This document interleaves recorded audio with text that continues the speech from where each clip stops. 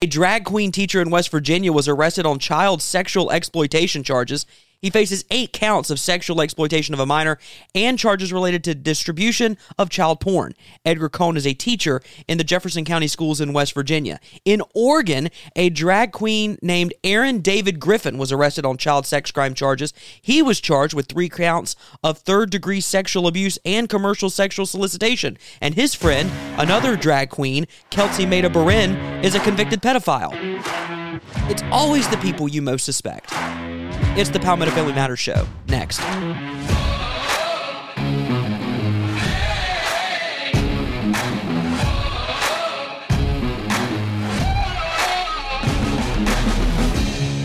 That's right. It's the fastest growing and strongest conservative talk show in the state of South Carolina. It's the Palmetto Family Matters Show. Justin Hall, Mitch Prosser here with you. It is Wednesday, February 7th, the year of our Lord 2024. Ding. And what a show we have for you today. No, we're not talking about the 3 people I just referenced in the open. So that was a complete and total throwaway? I just feel like it's important that we keep in mind that it's always the people you most suspect. It's almost like they're telegraphing. It's almost like they're saying the quiet part out loud. We do have a lot to get to today. Political updates from Nevada. We'll get to Nikki Haley's rousing loss in Nevada last night. There was a there was a primary. Oh. Ronna Romney McDaniel is supposedly stepping down. Is it supposedly or supposedly? I hear it both. Ronna Romney McDaniel She's stepping down. Is rumored to be stepping down, but only after the South Carolina primary. Who could possibly be taking her place? Disney is institutionalizing racism and sexism. We'll get to the trans tide turning in an op-ed from the New York Times. But first, breaking South Carolina news. Sort of breaking. Spraining. Spraining. Yeah. I joined here in Columbia, the local news talk radio show yesterday morning. That'd be Tuesday. You can hear that full interview on our social media pages later on today as we record this in the morning. Columbia's Morning News on 103.5 FM and 560 AM WVOC. Wow, it's like you've said that before. I think I've said that for 8 years. And joined Gary David and Christopher Thompson. If you don't know, Justin does the postgame show for the Gamecocks on 103.5 and what is it? 103.5 FM and 560 AM WVOC. The voice of Columbia. So I joined Gary David and Christopher Thompson. I didn't get to talk to Christopher, but I've talked to him during football season. Anyway. When you guys sulk and... We don't sulk. Who cares? We just do a show. Who cares if they win or lose? It's actually better if they lose. Anyway, I was on with Gary. We talked about the Age Verification Act and medical marijuana, which we will get to in a second. And then the conversation turned? The conversation actually turned at the very beginning because it might have been because I called him the Taylor Swift of local media. But good job. Thank you. I don't think I've told you that yet. This headline from The Hill. South Carolina woman sues to clarify the state's heartbeat abortion ban. A South Carolina woman who said she was forced to travel out of state for an abortion. I have a problem there. No one forced this woman to travel out of state for an abortion. No one forced her to. I'm going to make the argument that Planned Parenthood did in order to prove a point. We will get to that in a second. Because this is a law that bans the procedure of the detection of a fetal heartbeat, and this woman is asking the court to clarify whether that milestone occurs at 6 weeks or 9 weeks. Now, here's where it gets tricky. This woman, Taylor Shelton, I'm assuming her gender, and Planned Parenthood South Atlantic's Chief Medical Officer, Catherine Ferris. Eventually, Miss Ferris is going to have to really want to stop appearing before the Supreme Court and getting defeated, right? I mean, she's taken more losses in front of the Supreme Court than, well, insert your sports metaphor here. They want to interpret the law to mean 9 weeks. The South Carolina Supreme Court last summer upheld the ban after striking down an earlier version earlier in the year. The justices declined to take up Planned Parenthood's request to clarify how far along in an abortion or in a pregnancy an abortion could be legally performed. A Freudian slip there. In upholding the ban, the state Supreme Court majority wrote that, quote, they were leaving for another day, end quote, a decision on when specifically fetal heartbeat can be detected and whether the definition refers to the point at which a fetal heart has been formed. The law does not give an exact week. We've done a cursory search of the law of the bill as it was written and passed and signed and tried. Wow, it sounds like a rigorous test it's gone through. Just a bill. It never mentions a specific week at all. No, 6, never. 9, 0, 12, It doesn't. It 20, says, and in doesn't fact, mention weeks. I have the bill here. I have the bill. It's just a bill. Let me find it. It's on Capitol Hill. While he's waiting. Takes a little bit of time to find this. It allows. Oh, sorry, that's the Compassionate Care Act. That's different. No wonder I couldn't find it. We'll be talking about that soon. It only mentions fetal cardiac activity. Correct. And that is the sole determiner of when a pregnancy, a baby, cannot be aborted, of course, with the exceptions: rape, incest, life of the mother, and in this case, in this law, fetal anomaly. Yes. Those are in the law. It isn't 6, it isn't 9, and Planned Parenthood, South Atlantic, and Miss Taylor have camped out on the idea that it's a certain number of weeks. She was told that it was after, correct me if I'm wrong, after 4? She went to Planned Parenthood, I believe in Columbia. Yeah. And she was 4 weeks pregnant. Now, let me be snarky for a second.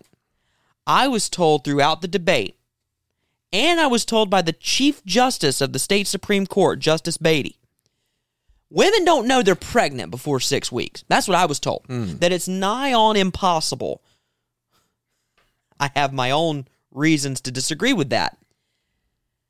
I was told at 4 weeks pregnant, you don't know. Apparently this woman knew, or she suspected, and they confirmed. Now, I said this on the air yesterday on the radio during my interview. I will repeat this. Under current law, if we define it as 6 weeks, let's just say we define it as 6 weeks, then, while I disagree with and believe it should be illegal, at 4 weeks, this woman could obtain a procedure or, more likely, medication to kill her child. That she could. She shouldn't. She under could. state law, it would appear that she could. And that needs to change. And that needs to change. However, Planned Parenthood moved that. So, according to the lawsuit, Shelton found out she was pregnant when she was about 4 weeks along, early enough to qualify under the 6-week interpretation. But she was unable to get an appointment with one of the abortion providers in the 2-week time frame before her pregnancy would have progressed. Now, I have a question. If it's progressing, if something is growing, I tend to believe that means something is living, beside the point. As a result, the lawsuit states that she was forced to make 3 trips to North Carolina with more than 20 hours of driving to obtain care. The entire experience left me angry and, quite frankly, traumatized. Imagine the child. So what the lawsuit will doubtless say is that, and this is a legal term that's applied to a person, in this case a mother, who cannot obtain an abortion in her manner of choosing. It's called undue burden. This idea that we must make it as easy as possible under the law in order to get an abortion. My assumption is she is suing the state of South Carolina because they placed undue burden on her to successfully obtain the abortion that the state granted her. Sure. Whether or not she believes that's at 6 or 9. The problem is fetal cardiac activity was present. Now, our neighbors to the north, those Yankees up in North Carolina, they've adopted a 12-week ban. Yes. It is a 12-week ban. So they go back, measure gestation. Their gestational age of 12 weeks, which, again, is not... I would argue is more problematic and less scientific than, is there a heartbeat? Yeah. Yes or no? We hook up a Doppler. Is there fetal cardiac activity? Yeah, okay. We hook up a Doppler. and I understand there's some complications with that if we have to do and I won't go into the exacts because we're just not going to do biology today. We do an ultrasound to determine. And just because there's fetal cardiac activity does not mean that the heart is fully formed. It takes a little while for the heart to fully form, to get the 4 chambers. But when you hear that, that's a heartbeat. Yeah. Well, according to Stacey Abrams, it's a made-up sound by the white patriarchy. Anyway. From an amorphous cluster of cells? At some point, we're going to get it right. So what happens next? This lawsuit's going to be heard? Question mark? Yeah. It's going to move through the court. Once that happens, it's going to go through the circuit court process first. That could mean a stay on the heartbeat law. Yeah. Which means that you will get a stoppage of the law. While it's enjoined. While it's enjoined, free for all at Planned Parenthood. Could go back to 20 weeks. For a segment in time. Sure. I'm thinking of Kamala Harris in my head. And then the court will have to rule. I would like to believe that I've got 3 very solid conservative justices on the court that will rule based on the rule of law and simple biology. That's what I believe. We are tracking other things inside the State House and across the state of South Carolina. One of those is the, I'm quoting here, quote, Compassionate Care Act, end quote, which would legalize the medicinal use of marijuana inside the state of South Carolina. If you remember, this bill passed in the Senate 2 sessions ago, and it was tossed out in the House because of a, I'll call it a technical ruling, but technically it's a constitutional ruling because a bill that levies a tax cannot originate in the Senate. All bills that levy a tax or levy revenue generation must originate in the House, not the Senate. So medical marijuana has been set, medicinal use of marijuana has been set for special order inside the South Carolina Senate. That will be debated today, probably right now. If you're listening to this in the afternoon of Wednesday the 7th, then it's being debated. It's being debated right now. I would encourage you, if you're listening right now, and by that I mean Wednesday between 1 and 5, contact your senator, call your senator, tell them that the Compassionate Care Act, the marijuana industrial complex, is not what South Carolina needs.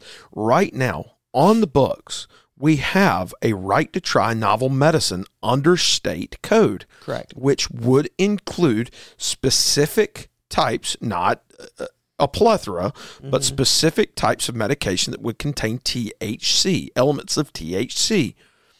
We at Palmetto Family, all along, Justin, we've said we're not diametrically opposed to a right to try novel medicine. If it is approved by the FDA, if it is prescribed by a doctor, and it is issued by a licensed pharmacist, then by all means.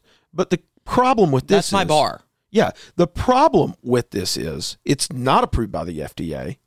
And while a doctor may or may not prescribe it under the law as it's written, it introduces the idea of seed to sale. Mm-hmm. It introduces a pharmacy system, and I separate from pharmacies. Yeah, that isn't even a pharmacy. It's more like, and I shudder to say this because I know someone will challenge, it's more like a dispensary.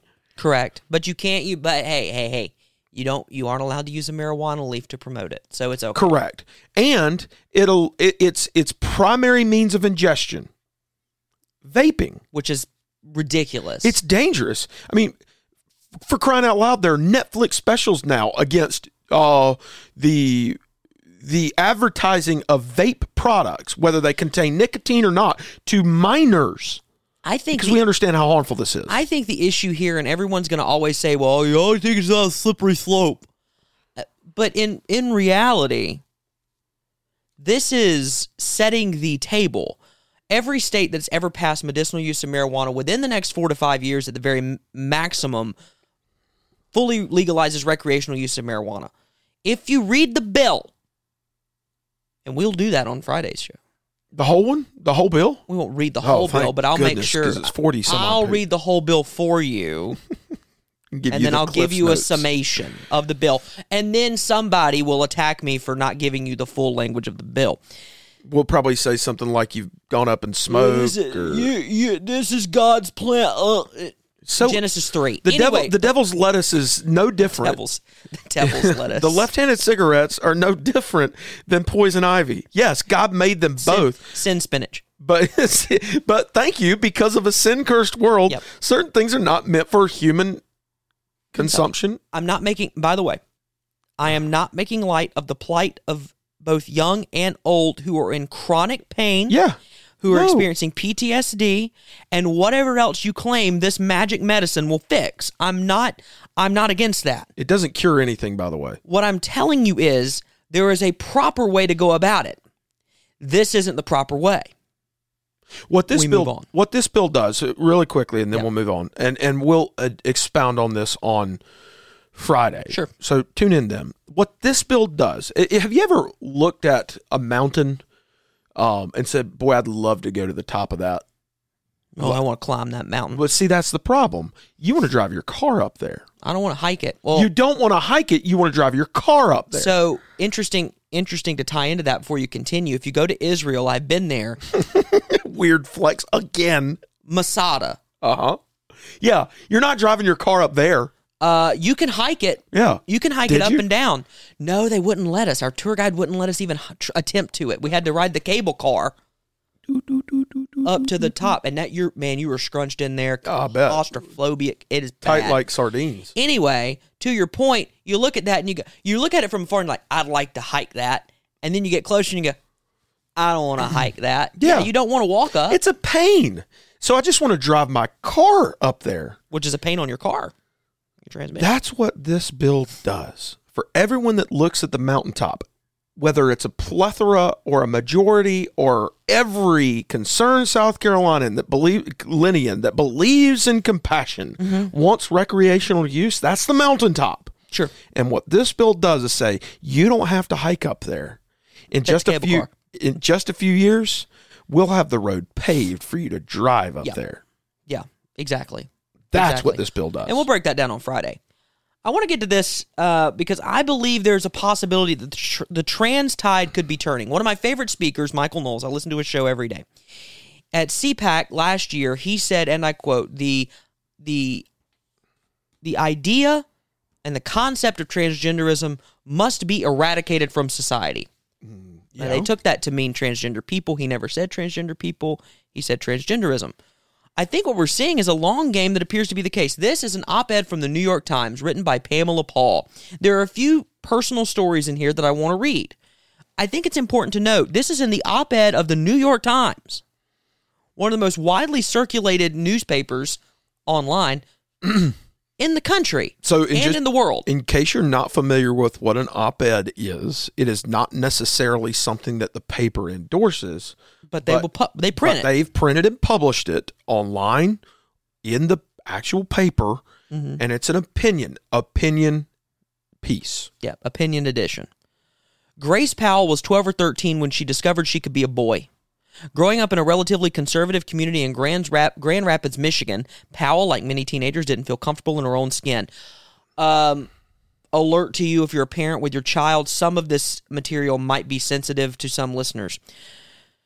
She didn't feel comfortable in her own skin. She was unpopular, frequently bullied. Puberty made it all worse. She suffered from depression and was in and out of therapy.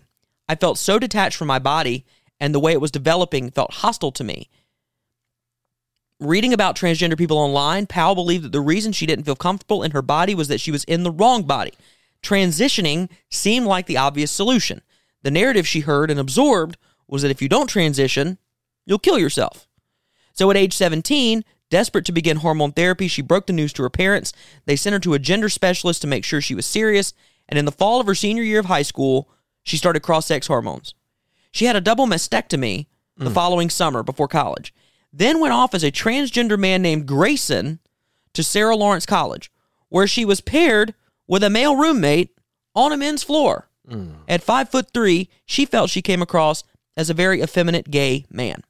At no point during her medical or surgical transition, she says, did anyone ask her about the reasons behind her gender dysphoria or her depression.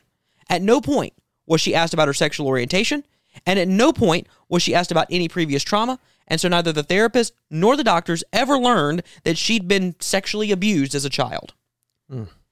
I wish there had been more open conversations, Powell said, now 23 and detransitioned.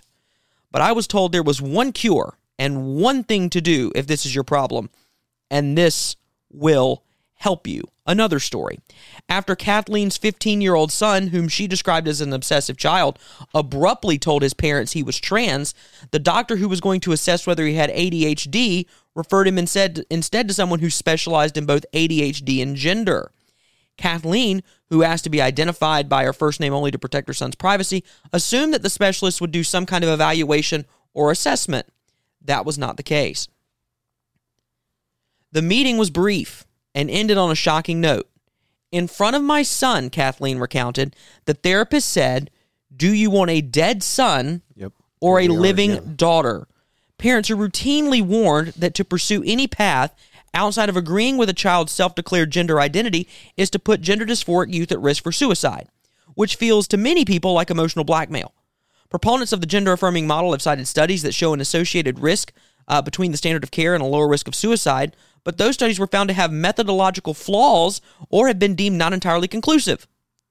A survey of studies on the psychological effects of cross-sex hormones published 3 years ago in the Journal of Endocrine Society, the professional organization for hormone specialists, found it, quote, could not draw any conclusions about death by suicide. In a letter to the Wall Street Journal last year, 21 experts from 9 countries said that the survey was one reason they believed there was, quote, no reliable evidence to suggest that hormonal transition is an effective suicide prevention measure. Of course not. In fact, there's a Swedish study that says that a person, especially a male, and are we still in NSFW? Yes. Okay. If the kids are around, and I feel weird talking about this, especially in cases where a male has had, I'm just going to say it, okay, where a male has had his penis removed. Yes. 20.1 times more likely to commit suicide after that's taken place. There's a reason for that. That's a Swedish study. Yeah, and you know what the reason is? Because you've gone against God's creation. 23-year-old detransitioning woman Casey Emmerich from Pennsylvania said, I transitioned because I didn't want to be gay. Raised in a conservative Christian church, she said, I believed homosexuality was a sin. Rightly. When she was 15, Emmerich confessed her homosexuality to her mother. Her mother attributed her sexual orientation to trauma. Emmerich's father was convicted of raping and assaulting her repeatedly between the ages of 4 and 7. In a Christian home? Mm-hmm. I'm quoting there. Yeah, I get In it. May 2017, Emmerich began searching gender online and encountered trans advocacy websites. After realizing she could, quote, pick the other side, she told her mother she was sick of being called a derogatory term for a woman who looks more like a man and not a real girl. And if she were a man, she'd feel free to pursue relationships with other women. That September, she and her mother met with a licensed professional counselor. She told the counselor she wished to be a Boy Scout rather than a Girl Scout. She said she didn't like being gay or a masculine lesbian. She also told the counselor that she had suffered from anxiety, depression, and suicidal ideation. The clinic recommended testosterone, which was prescribed by a nearby LGBTQ health clinic. Shortly after, she was also diagnosed with ADHD. I'm sensing a pattern. She developed panic attacks, and at age 17, she was cleared for a double mastectomy. I'm thinking, oh my God, I'm having my breasts removed. I'm 17. I'm too young for this. Hello. But she went ahead with the operation. Transitioning felt like a way to control something when I couldn't control anything in my life. But after living as a trans man for 5 years, Emmerich realized her mental health symptoms were only getting worse. And in the fall of 2022, she came out as a detransitioner on Twitter and was immediately attacked. Yep. Transgender influencers told her she was bald and ugly. I thought my life was over, she said. I realized I had lived a lie for 5 years. Today, Emmerich's voice, permanently altered by testosterone, is that of a man. Yeah. When she tells people she's a detransitioner, they ask when she plans to stop taking testosterone and live as a woman. And she has to reply, I've been off of it for a year. Yeah. The reason why I want to recount those stories to you, and this highlights a little bit of what we talked about with Chloe Cole back in November. this is a serious issue, and I believe it's one of the gravest issues we face as a society, and this is a uniquely American problem right now. The Tavistock Clinic in Britain shut down. Yeah. The British society is moving away from this idea, but in America, there are certain continents that look at this as just it's ridiculous. Absolutely. Africa looks at this as crazy. Confound that with a post from the FBI on Twitter yesterday. Female genital mutilation is a devastating crime, affecting the lifelong emotional and physical well-being of survivors. This is highlighted. Ending this human rights abuse will take a multidisciplinary approach from law enforcement, including community outreach, education, and training. Today and every day, the FBI stands with women and girls against female genital mutilation and all forms of violence. This is from Assistant Director of the Criminal Investigative Division, Michael D. Nordwall. So the FBI says that female genital mutilation is a devastating crime, and it's a human rights abuse. And yet, the president, who oversees this Justice Department, is pushing for states to permanently put into law gender-affirming care, which is fancy mushmouth talk for genital mutilation. So which one is it? So we decry. Really, this is aimed at third world countries. Well, and those who hold people hostage, or those who commit these crimes. Let's just shoot straight. It's against Muslim groups. Sure. Who are doing this? Yes. Under the guise of Islam. Correct. And not all Muslims agree with this. Certainly. Ironically, they're castigating a religious group when they themselves are committing religiosity. I was about to say they're castigating two religious groups. They've made this cultural sexual revolution not a revolution any longer. It's a religion. Right. And we've been saying that for years now. You know, I'm reading, Justin, my weird flex of the day. Okay. I'm reading James Dobson. Again, I have 3 little boys. And I think it only inappropriate that I read Bringing Up Boys as much as possible. I may need to borrow that book in a month. I'm not sure yet. He's got one for girls. I'll need to borrow either one of them. One of the chapters in the book specifically addresses children who have ideation outside of what I'll use their term, heteronormative behavior. Let's just say it this way, the way God designed. Correct. So how we handle them. We do not pump them full of pills. We do not have appendages and lumps and masses removed from their body. We don't do that. We counsel them through it. The issue that most people have today, and you said this young lady was diagnosed with ADHD. What are we going to do about that? We're going to give her more pills. No. A child today diagnosed with autism spectrum disorder, pumped full of pills. There's a healthy way to handle medicine. However, yes, one of the common themes that we've heard as we've pursued help not harm legislation had not multiples, not even fair, tons of conversations and listened to people. Mm-hmm. The notion that the only solution is quote unquote gender affirming care is a fallacy. Well, it's a multi-billion-dollar industry. It is possible for a person to receive the counsel and care they need while not being affirmed in their delusion. And just to call it what the DSM used to call it, mental health, gender dysphoria. Yeah. And there's rapid onset gender dysphoria now, which I believe is just a social contagion.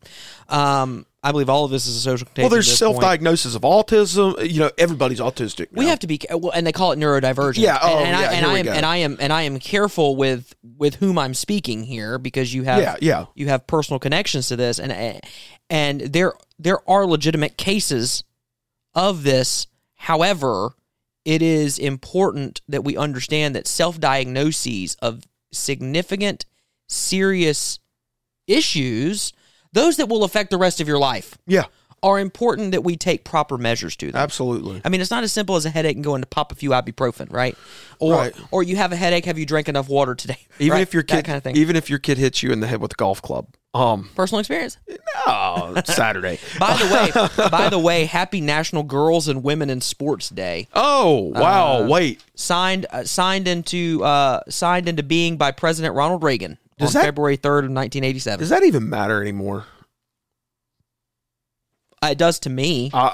I mean, I enjoy the fact that there are women's sports and there are spaces specifically for women to compete against those who are on their same level athletically. I mean, it is enjoyable, in fact, and it will be enjoyable that the women's basketball national championship game this year will be South Carolina and Iowa. It'll be Caitlin Clark versus South Carolina Gamecocks. Just think about this for a second. Without that, and I know there were women's sports before that. There were women's sports long before 1987. Oh, yeah. We're looking at... But without the affirmation, without the dedication... Title IX... Without the help... Yeah. There would be no Megan Rapinoe.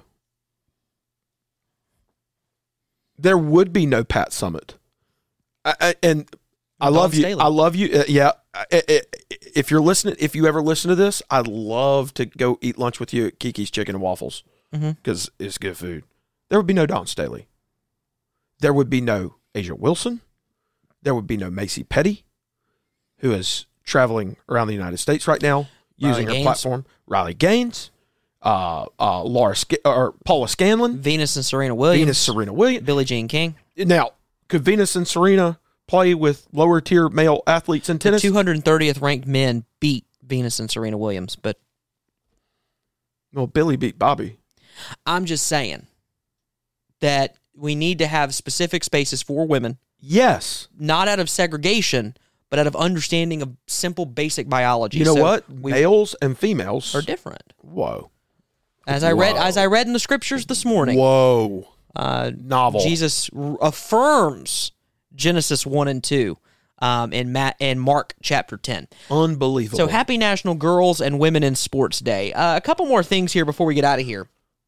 Disney has offered new inclusion standards, diversity, equity, and inclusion. I'm just going to run through these. Standard A, on-screen representation. At least 3 of the following 5 areas need to be met to fulfill this standard. Number 1, characters. 50% or more of regular and recurring written characters come from underrepresented groups. What if it's monsters? 50% or more of regular and recurring actors must come from underrepresented groups. What if it's bugs? Meaningful inclusion of underrepresented groups as secondary or more minor on-screen individuals, including background actors. What if it's animals? Series premise: meaningful integration of underrepresented groups in the overall theme and narrative of a series. Ongoing meaningful integration of underrepresented groups in episodic themes and narratives, according to episodic storytelling. This includes, by the way... Does that mean we're going to get more aardvarks and...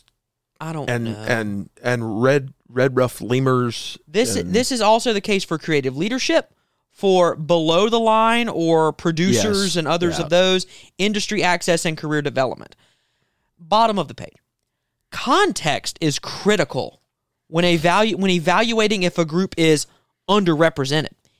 Anyone involved in hiring decisions is prohibited from asking candidates and talent about their actual or perceived race, religion, sexual orientation, gender identity, military or veteran status, age, disability, or any other legally protected categories. I'm calling foul on the play. So explain how the to me heck do you know?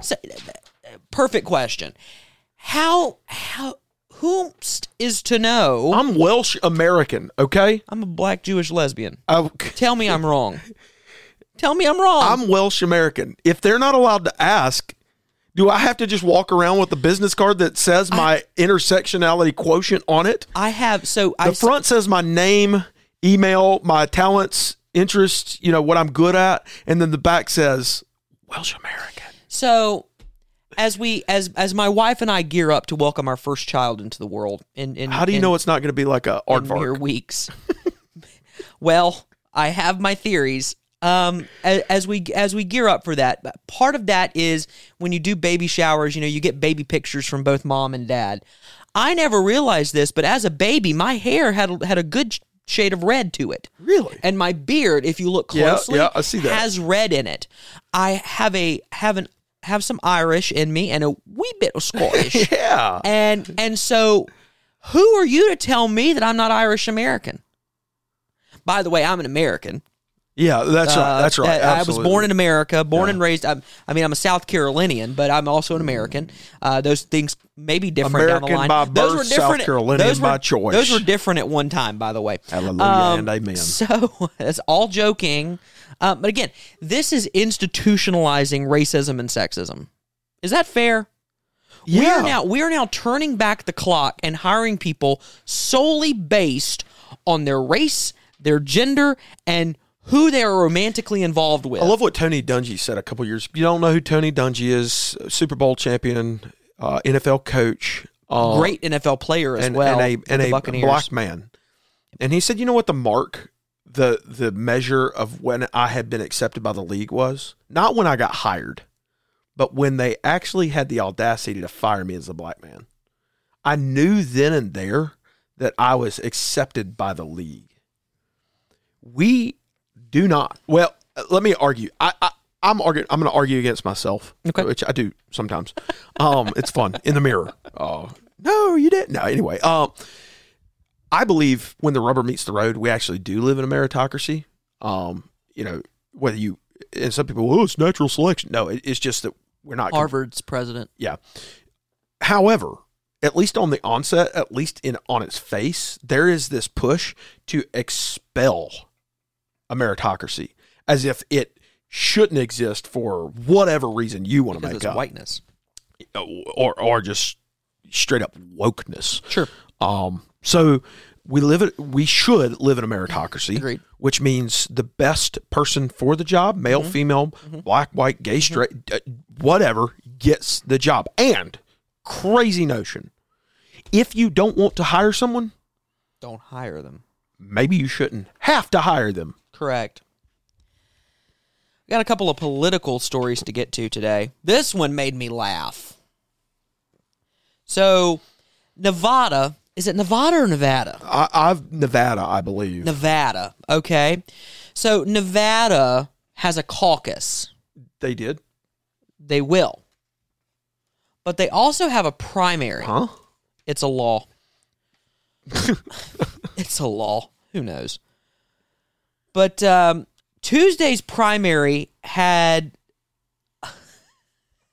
three options. Nevada's primary had the following. Wait, goodness! Donald Trump was not on the ballot in the Nevada primary. He's on the caucus ballot. I watched the Gamecocks last night. This is the first time I've seen this. I saw it this morning. This is pretty funny. So there were three candidates on the ballot that are of note, and that was Mike Pence, Tim Scott, and Nikki Haley. Do you want to go from the bottom up? Oh, there are more? No, I mean, yeah, we could talk about John Castro, Hirsch Singh, Donald Yornes. No, I'm good. Let's go Tim Scott. So Tim Scott, Mike Pence, and Nikki Haley. Tim Scott got 950 votes for a total of 1.4% of the total vote. Mm-hmm. Mike Pence 2,752 votes for a total of 4% of the vote. Okay. Nikki Haley crushed those two. Okay. She got 6 times more than they received with 30.5% or raw vote 21,199, and she lost. And that's a lot considering she lost. Who'd she lose to? She lost to no one. She lost to none of these candidates. Which I think we all understand what that means. But he's running in the caucus. You get to vote for him in a couple of days. Which they will. 63.2% of Nevada voters, GOP primary voters, which for a raw count of 43,893 people. Run that number again. 43,893, which I'm doing basic math here, is more than double what she received. 43,000 people went to the polls specifically not to vote for you. Not to vote for somebody else, but specifically not to vote for you. I will also posit to you this point, that if there was an option for none of the ones listed above on the general election ballot in November, that might win. My giant meteor 2024. That's who my brother-in-law. By the way, I don't know who this man is. I'm assuming his gender. There's no picture beside his name. I just want to give a shout out to Heath Fulkerson. A great Nevadan, I'm sure. Careful. Who knows? If you know Heath, just tell him, and if you know Heath, he's a bad guy. 89 votes. He's got a big family. Yeah, well, it is that part of the country. He got 21,110 votes fewer than the second place vote getter, and she lost by 50% less than no one. So the unusual setup comes after a 2021 Nevada law states that a state-run primary must take place if more than one candidate files for president. The Nevada Republican Party, and I'm using Axios' language here, led by allies of the former president, opposed the rule change and still proceeded with the caucuses, all but ensuring that former President Trump will sweep the state's 26 delegates. Candidates were allowed to only participate in one of the contests, but voters can vote in both. Nikki Haley on Monday said the caucuses were rigged for Trump. I thought that was Trump's thing, adding that her campaign has not, quote, spent a dime nor an ounce of energy on the state. Nothing says Haley campaign man. It's just like Nikki Haley's campaign manager Betsy Anke said, quote, "We made the decision early on that we're not going to pay $55,000 to a Trump entity to participate in a process that was rigged for Trump." Nothing says we don't care about Nevada voters at all. But they don't care about her either because she lost to literally no one. In other Republican news, by the way, a GOP attempt to impeach Secretary Alejandro Mayorkas failed last night in the United States House of Representatives. Key to know here, because one Republican voted no, they can bring that back up next week when Steve Scalise is back in town. He was undergoing cancer treatment on a prevailing side. So we do believe that actually will pass next week. But why not just postpone the vote? Very rarely ever used rule, but has been used in the State House, and I love it when it's used because I got you with that. So here's the thing. And by the way, just postpone the vote. We're not trying to besmirch the former governor ambassador of the state of South Carolina. Absolutely not. No. This is just a very funny political thing. I mean, I would imagine. She was on SNL on Saturday. Yeah, she can take a joke. Yeah, this is funny. I don't know if her campaign's laughing or not. Well, I wouldn't be. They're in South Carolina. They're not campaigning in Nevada, so it doesn't matter. Correct. And I'm sorry, but she's getting a lot of mega donors, but she's not going to be the nominee. So we can move on. Well, we can move along. There's a play. Republican National Committee Chair Ronna Romney McDaniel is expected to leave her job this spring after former President Trump had increasingly grown critical of her leadership. The decision came as she visited Mar-a-Lago. By the way, this is written by Washington Post writer, journalist, and South Carolina native Josh Dawsey. The decision came after she visited Mar-a-Lago and met with Trump on Monday, but the situation remains fluid. The news of her departure was first reported by the New York Times, which reports it's likely to occur after the primary here in South Carolina on February 24th. McDaniel is in her fourth term as chair of the RNC. She was expected to serve until 2025, but has, quote, considered leaving for months. Her relationship with Trump soured over the Republican primary debates, featuring his challengers this past fall. Trump wanted her to cancel them. She declined. Good on her, by the way. Trump then received a drumbeat of criticism from conservative activists and donors about McDaniel. Trump's campaign has grown increasingly frustrated with her leadership. They've worried about The View as the RNC's lackluster funding, as well as the muscular role they hoped the committee would play in a general election matchup. The party currently has about half as much money as the DNC, which is very bad. That is muy bad-o. Not good. Trump has also repeatedly told advisors that McDaniel was not doing enough on, quote, election integrity. But in private, he's been nice to her. Shocking. I'm stunned. Donald Trump doing two separate things. He hasn't forcefully pushed her to leave. The pair met for over 2 hours on Monday. About 2 weeks ago, he began telling people he wanted to change at the RNC, and a Newsmax reporter asked Trump in a televised interview on Monday, is it time for Ronna to step aside? And he responded, I think she knows that. I think she understands that. I love this framing. Trump is weighing other candidates for the job. I get he's the face of the party right now. I really do. I totally get it. But this is weird. He's focused on Michael Whatley, the North Carolina GOP chairman who has supported Trump's claims of election fraud as a favorite. Two people familiar with his comments have said McDaniel has promised a lengthy and smooth transition. Nothing has changed, said RNC spokesman Keith Schipper. This will be decided after South Carolina. Mike Reed, the RNC's chief of staff, announced Tuesday that he planned to step down from his role at the committee as well. Reed has privately long told confidants that he planned to step down after the RNC's winter meetings last weekend in Las Vegas, and he's had a job lined up since the fall. Now, Ronna's had some problems as chairwoman. Of course, the win in 2016 was a big deal, but since then, the Republicans haven't really won much of anything. I'm looking at losing a majority in 2018 in the House, losing the presidency in 2020, losing the Senate in 2020, not gaining the Senate in 2022, gaining the majority in the House in 2022.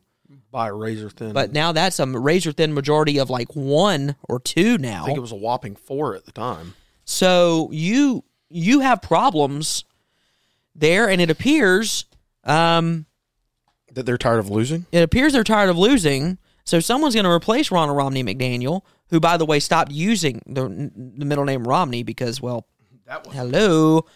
That wasn't winning her any favors. Caitlin Bird from the Post and Courier, senior politics reporter, broke this last night. Dun, dun, dun, dun. SC GOP chair Drew McKissick is the RNC's co-chairman. He has spoke with Trump in recent days and has expressed his interest in the job of chairman if she were to leave.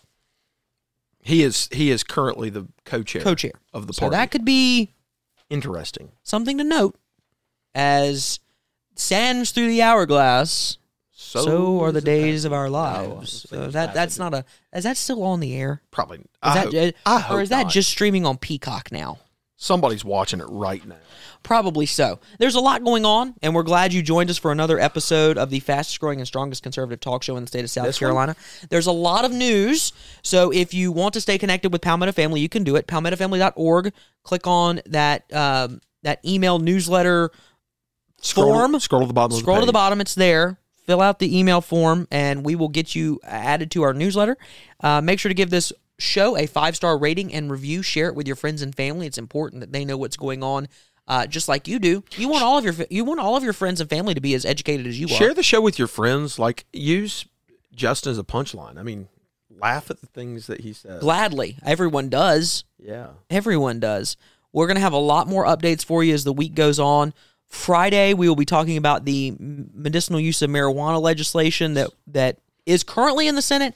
Could it pass? If it doesn't pass, then we won't talk about it. We'll also be talking about some alcohol bills that proliferate alcohol. Want to thank careful.